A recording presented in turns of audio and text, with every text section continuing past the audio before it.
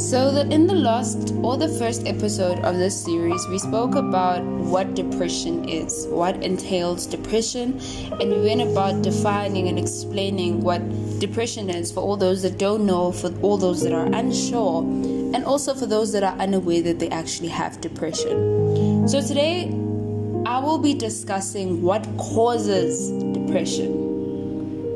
Remember, I said I will specifically focus on situational depression. Situational depression is caused by traumatic or certain events, alongside with factors surrounding your lifestyle, factors that are also biological, social, and psychological.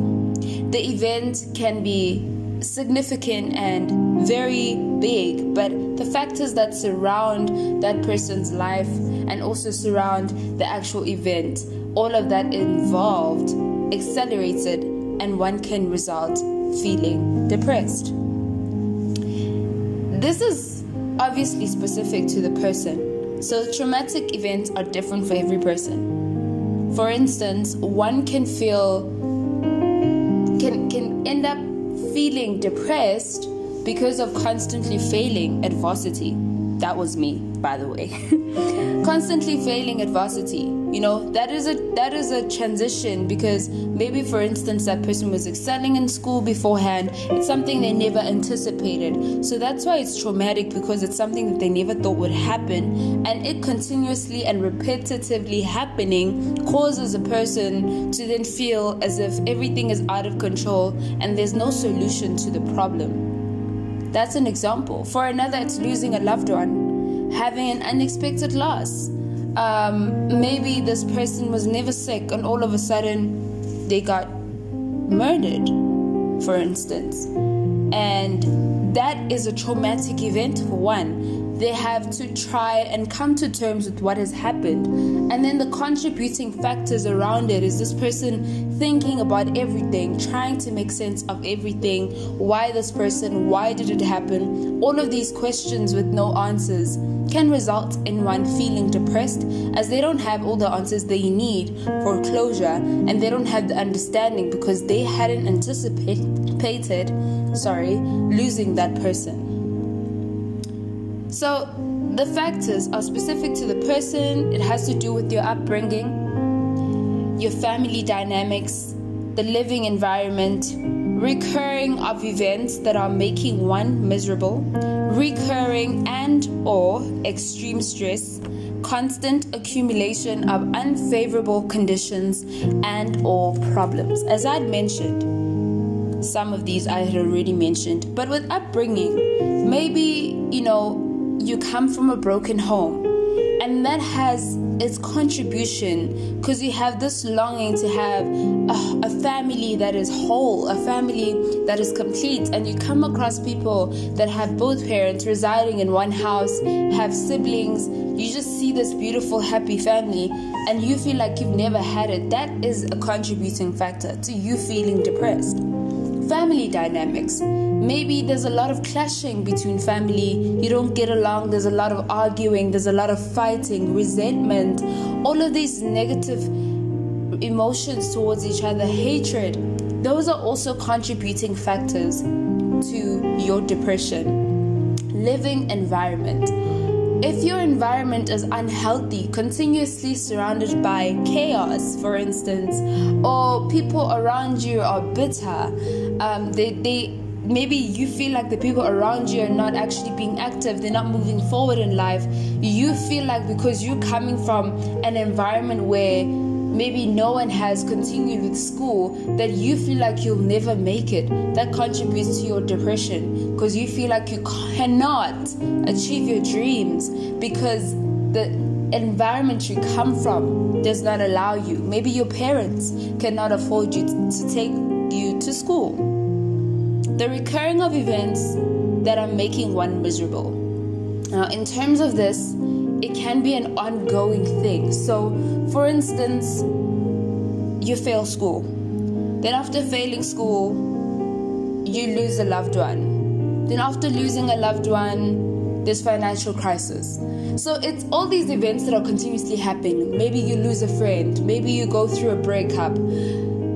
they are recurring, as if you feel as though there's no time frame in between each other, and you don't necessarily feel like you have the time to heal between each event that's happening, and that then results in you feeling overwhelmed with misery and in event being depressed. Recurring and or extreme stress. Stress really contributes to depression as well as anxiety, because you might feel extremely stressed, maybe school, maybe work, maybe the financial crisis that you're facing. So you find yourself extremely anxious and extremely depressed. Constant accumulation of unfavorable conditions and or problems. As I mentioned, financial crisis, maybe you are constantly fighting with your partner, your parents are going through a divorce, you are going through a divorce. All of these unfavorable conditions can cause for you to feel depressed. For instance, in terms of a breakup or a divorce, some people can feel as though they're not good enough. Why is this person leaving me? And that contributes to the person having a lower self-esteem and them feeling depressed, as if they're not worthy of living because no one really wants to be with them, or the person that they love does not want to be with them. Now, one thing you need to note with depression: denial prolongs the condition, as well as avoidance of what is actually going on. I personally was in denial for a year, I think, because I was like, I can't have depression. What is that? Oh my gosh. But my mom was the one that detected. Thanks, Mom. My mom was the one that detected that, no, you're not acting your normal self. I think you should see a psychologist. So denial prolongs the condition, because when you're in denial, you're constantly trying to find ways to reassure yourself that you're okay. Like, you go out, you hang out with friends, you try to laugh all the time, you drink, you find distractions. So denial and avoidance goes together. But that's causing more damage, because the more you prolong the situation, the heavier the feelings become, and you feel as though when it hits you, it's so overwhelming. You're like, but I thought I was okay. And you try to shake it off and you can't, and you find yourself having a mental breakdown. The lack of acknowledgement of all that's going on in one's life leads to depression. It's important to acknowledge what's going on. So depression is caused by you constantly thinking, oh no, this doesn't bother me. Oh no, this doesn't bother me. It eventually catches up to you, and it leads to a mental breakdown. It leads to you falling into a very major and chronic depression, and you didn't even realize that it's because you were avoiding what was actually going on. You didn't want to confront the feelings that you had after your breakup, after your divorce, after losing that loved one, after failing at school, after that fallout with a family member, with a friend. You didn't want to confront, you didn't want to feel, you didn't want to go through the emotions, and because of that, it prolongs and it leads you to depression. So these are all the things that cause depression. I hope that I've clarified for all those that were unaware, that didn't know, that wanted to be educated more about mental health, maybe for a loved one, but also just so this is important in terms of your healing. And we will be talking about the cure for depression in the final episode. I think it's the final one of this series. So I really hope this was informative and very educative, and I hope that it really helped a lot of you.